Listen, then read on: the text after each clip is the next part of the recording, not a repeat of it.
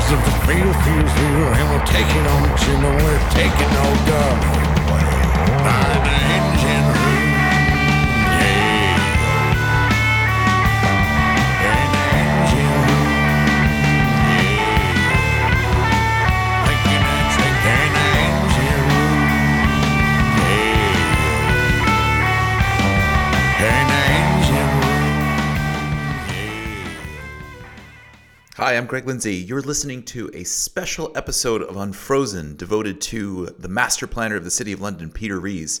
I'm about to read to you my contribution to this special episode, an essay I wrote in 2017 titled The Engine Room. It was based on my walking tour of the Square Mile with Peter Rees a year after his retirement in 2015. My piece explores the whole notion of engineering serendipity, which is a subject I've been fascinated in. I wanted to walk with Peter and discuss how cities can be machines for processing information.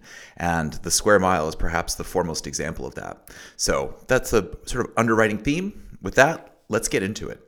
So this is The Engine Room. The Heron is blandly handsome as London skyscrapers go, compared to the nearby and similarly whimsically named Gherkin, Walkie-Talkie, or Cheese Grater Towers. But the 3-year-old luxury building is exceptional in 2 respects. For one thing, it's the first housing block since the 1970s to be located in the city, the compact, ancient financial centre of London, also known as the Square Mile. For another, its few full-time residents include Peter Wynne Rees, who personally approved its construction, along, as it happens, with the Gherkin, Walkie-Talkie, and Cheese Grater. As the longtime chief planner for the City of London Corporation, Rees is arguably the person most responsible for the stunning recent transformation of London's historic core into one of the fastest growing centres of commercial development on the planet. After a remarkably long tenure, nearly 30 years, Rees retired in 2014, but is still fiercely protective of what he calls the engine room, the economic hub of Greater London, the United Kingdom, and perhaps the world. For now. He's been outspokenly critical of luxury apartments marketed to absentee owners who wire the funds from offshore accounts, notoriously describing such projects as safety deposit boxes in the sky. But on a recent tour of the district, I discover he's surprisingly skeptical of housing in general, given that most homes are empty during the day and dark at night. The city has neither the time nor the room for that. It's a waste of land which is in short supply here, Rees tells me during our walk. Cities can't afford that degree of underuse. He sees the city, above all, as a commercial reactor fueled by chance encounters and traded snippets of information, what he calls the gossip. Though accelerated by the financial deregulation in the 1980s, this heritage reaches back several centuries, starting with the founding of the Royal Exchange in 1571, spilling over into the Restoration-era pubs and coffee houses lining nearby Change Alley, and continuing to this day in the pocket parks and arcades he and his staff planned or protected. People make places, places make gossip, gossip makes people money, he explains, and the city is especially well designed to allow that to happen. Tall, lantern-jawed, and incisively critical, Rees is an intimidating yet solicitous guide to, as he puts it, probably the only point on the planet that has a 2,000-year continuous trading history, he says, ever since, quote, a couple of boatloads of drunken and sex-starved Romans ran aground in the Thames, end quote. Strolling from the Heron, through the Barbican to the Museum of London, we pass guild halls, remnants of Roman walls, and a host of Christopher Wren-designed churches, all of which are off-limits to development. To make space for the museum, he notes, we had to find a site that didn't exist by building it over a roadway. In 1986, barely a year after Rees had arrived in his post as the corporation's youngest officer in its history, the city experienced the Big Bang, the deregulation of the London Stock Exchange and of British banking in general. The subsequent explosion in trading literally sent him and his staff back to their drawing boards. Polling a pair of property consultants on how much floor space the city would need over the next decade. One determined 20 million square feet, and the other said, well, it's too late. You won't be able to meet the demand in time. So none, Rees recalled. Being good planners, we averaged our data, 20 million or nothing. Okay, 10 million. And we managed to create that over a decade. The city has grown by that much every decade since. Doing so has required rebuilding 80% of the Square Mile's gross leasable area, he estimates. A figure even more impressive in light of more than 700 heritage buildings, designated landmarks in American terms, that cannot be demolished, and the strict limitations on development established by more than a dozen protected viewsheds of St. Paul's Cathedral. With so many variables in play, Rees abolished all hard and fast rules for approvals, such as the conventional and standardized floor area ratios used in New York and other U.S. cities. Once they discovered atriums and building over roadways, it was completely shot, he says. and resolved to judge each building individually on its merits. Although this gave him unprecedented authority by American standards, Rees denies being much of a planner at all. Planning doesn't give you a kit of tools to do things in this country the way it does in the rest of the world, he insists. We can't have master plans, we simply have a set of rules for things you can't do.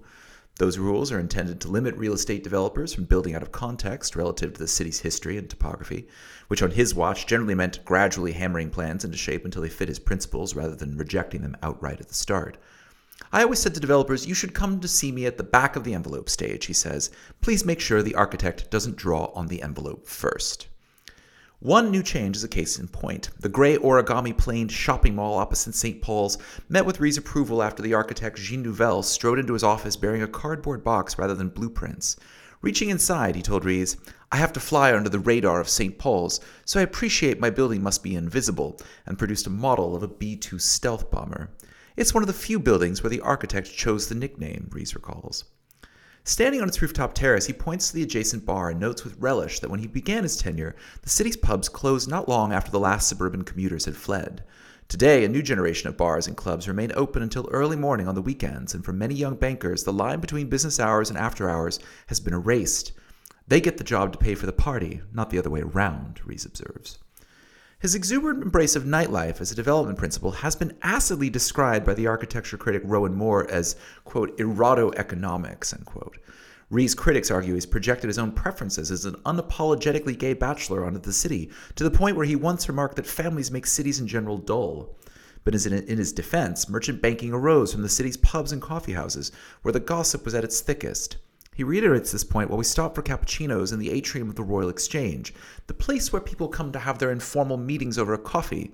I often say if you were a lip reader, you could probably make a fortune walking through this place, he says. One of the things that gave me the greatest pleasure over the years was increasing pedestrian permeability in the city and increasing the amount of urban space, he told me. This wasn't just a personal preference, it was also good business. Towers are excellent for stacking tens of thousands of bankers and insurers in a confined space, but they are a terrible means of collecting new information. In the American dream, he says, perhaps thinking of Mad Men-era Midtown Manhattan, or perhaps post-pandemic business leaders trying to get them back, we would be locked in the office from at least 9 until 5. Of course, that's a very inefficient way to do things, because when you're trapped in your office, the only gossip you hear is the gossip of your friends, he explains.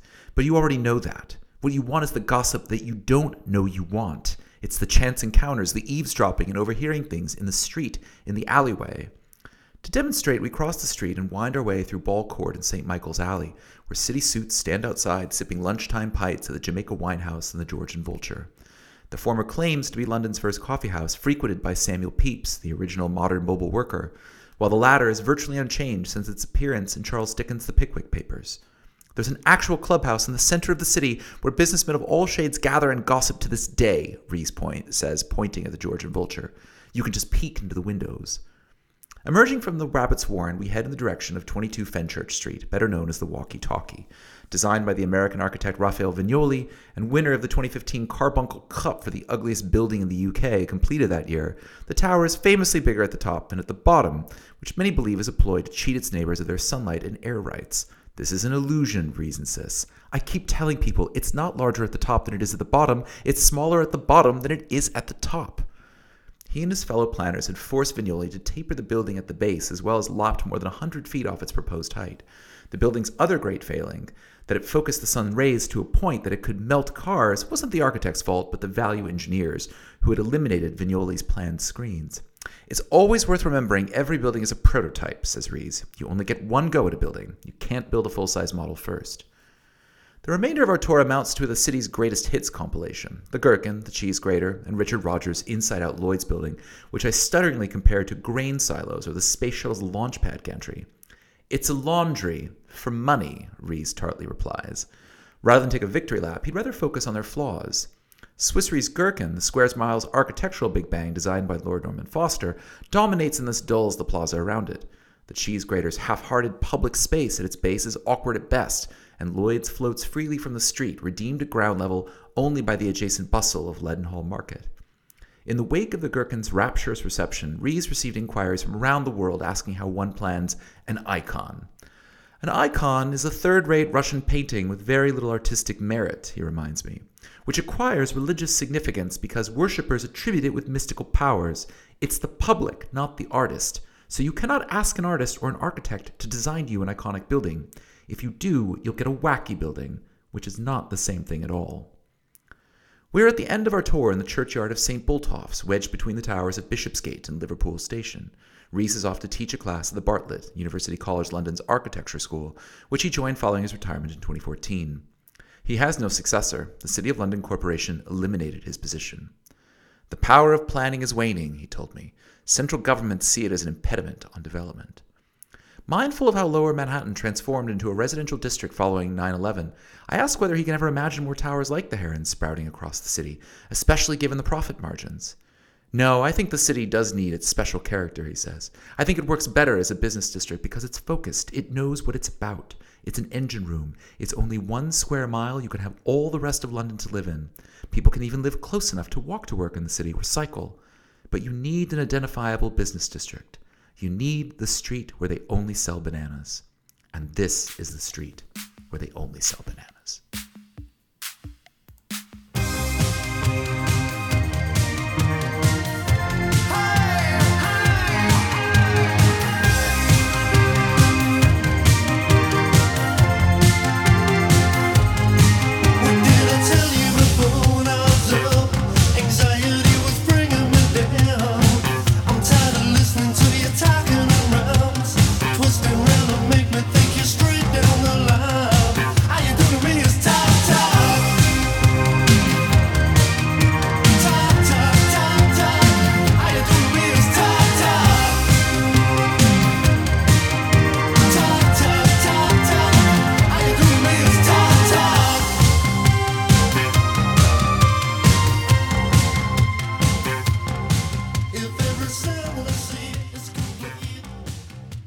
The City and Color Commentary.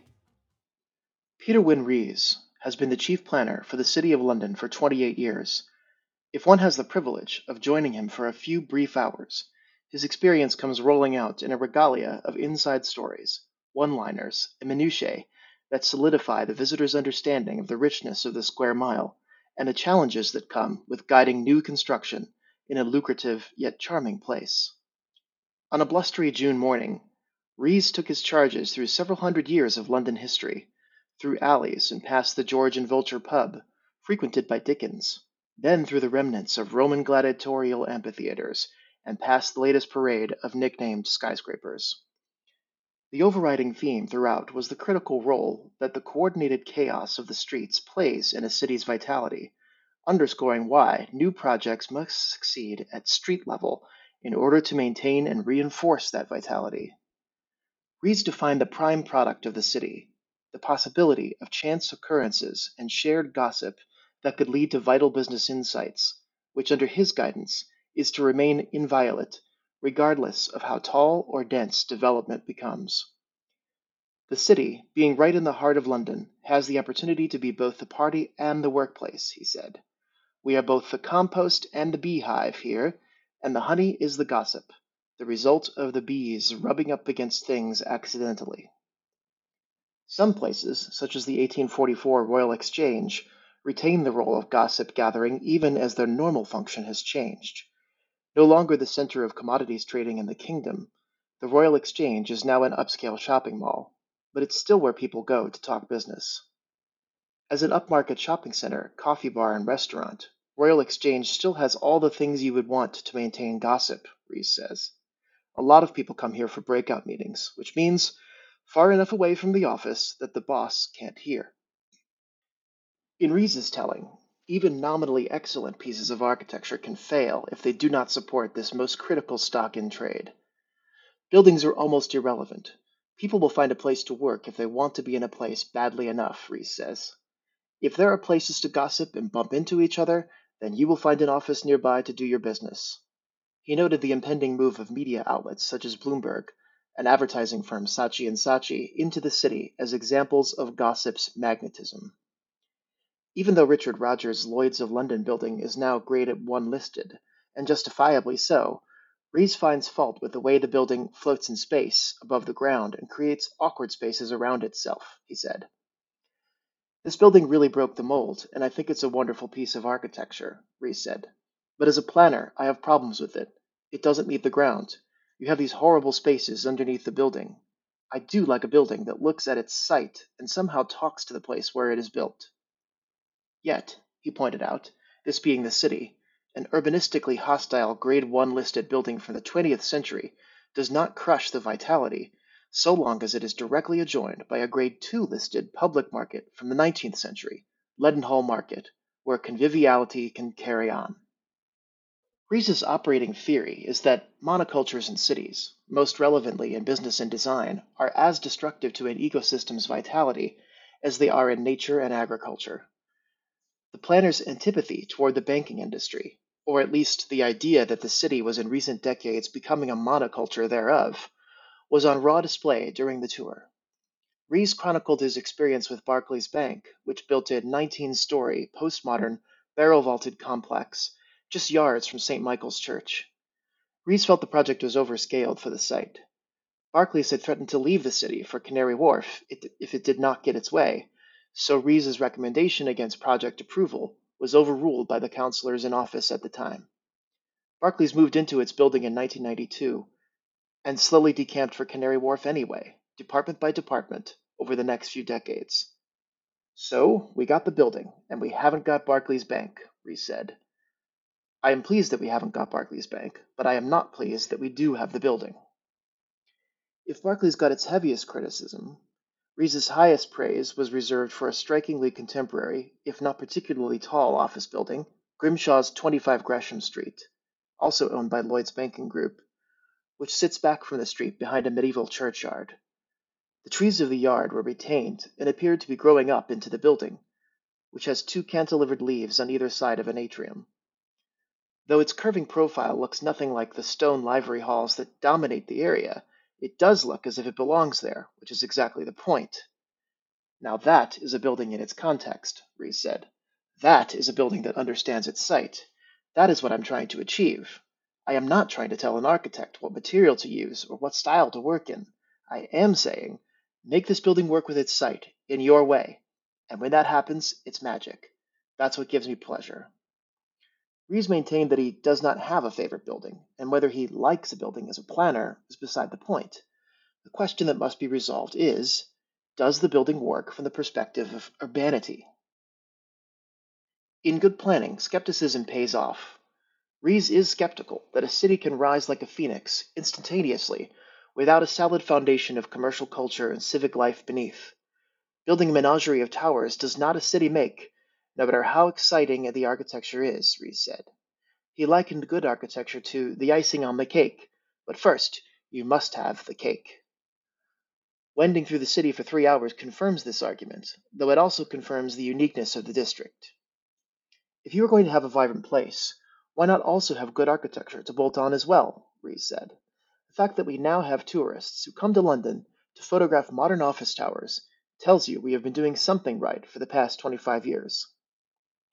It's been just about that long since the first 2 towers broke ground at Canary Wharf, an Americanized district of broad avenues and megablocks, about as different a trading environment from the original city as can be, and yet, in its mere adolescence, it could not be called placeless. To walk through Canary Wharf is an object lesson in the kind of placemaking that can stem from the exploitation of an increasing rarity and developer's delight, a 100-acre or 40-hectare blank space in a major metropolitan area. Before the City of London's cluster of towers emerged at the beginning of the last decade, Canary Wharf was where large businesses, feeling hemmed in and unwelcome in the square mile, Barclays, Citigroup, HSBC, JP Morgan, Reuters, went to secure the largest possible floor plates in the region, up to 80,000 square feet. When they arrived, they found a unique build-to-suit developer contractor manager in Canary Wharf Group plc. In the late 1980s, the earliest pioneers did not find much else, although a critical link in the Docklands Light Railway had wisely been extended into the abandoned wharves and jetties on the Thames's north bank. The cluster of towers that now houses more than 15 million square feet of office space, 700,000 square feet of retail, and 100,000 workers did not spring up all at once, but gradually grew outward from the center point.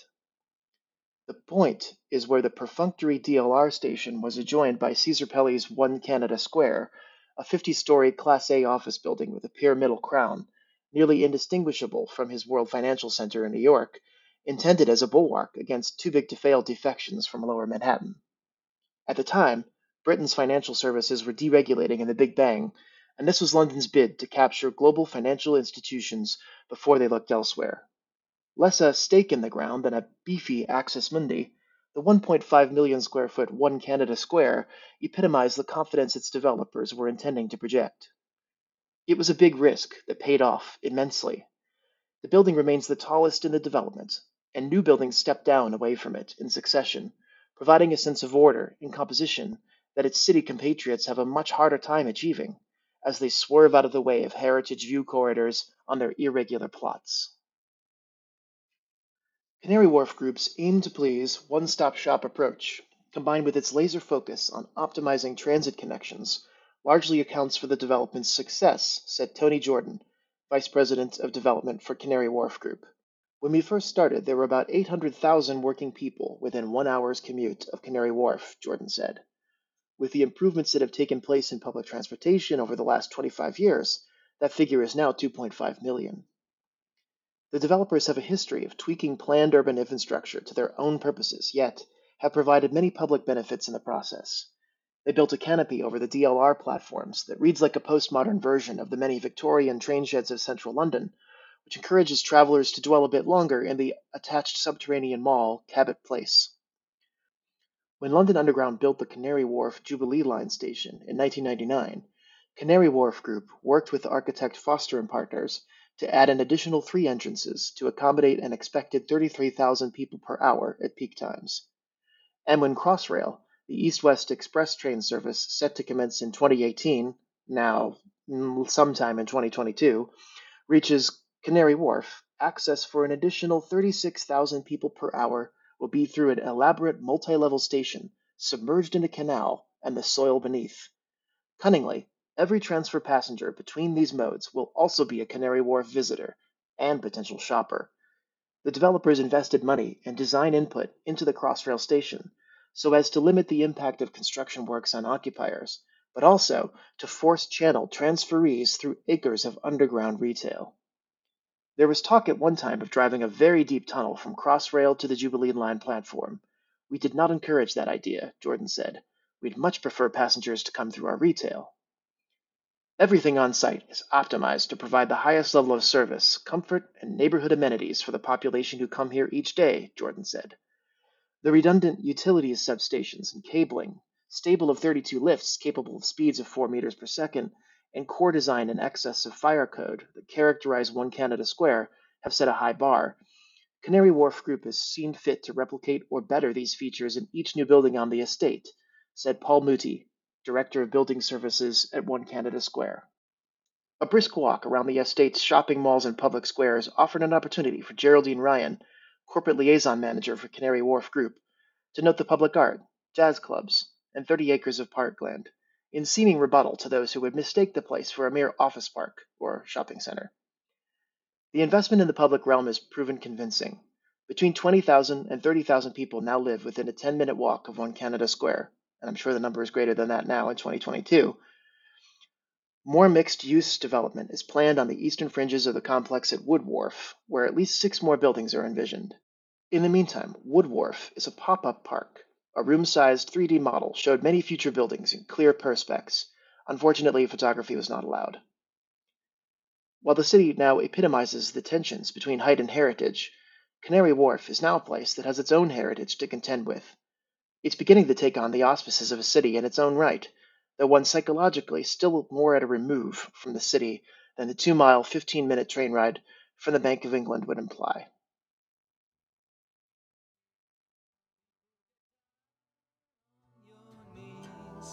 Buildings are like a disease.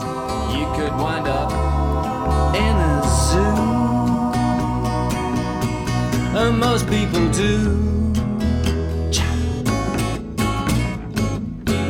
My favorite buildings are all laid to waste. One might as well sculpt a statue from toothpaste. And someday I could have a 50-inch waist. It's all free for my favorite building.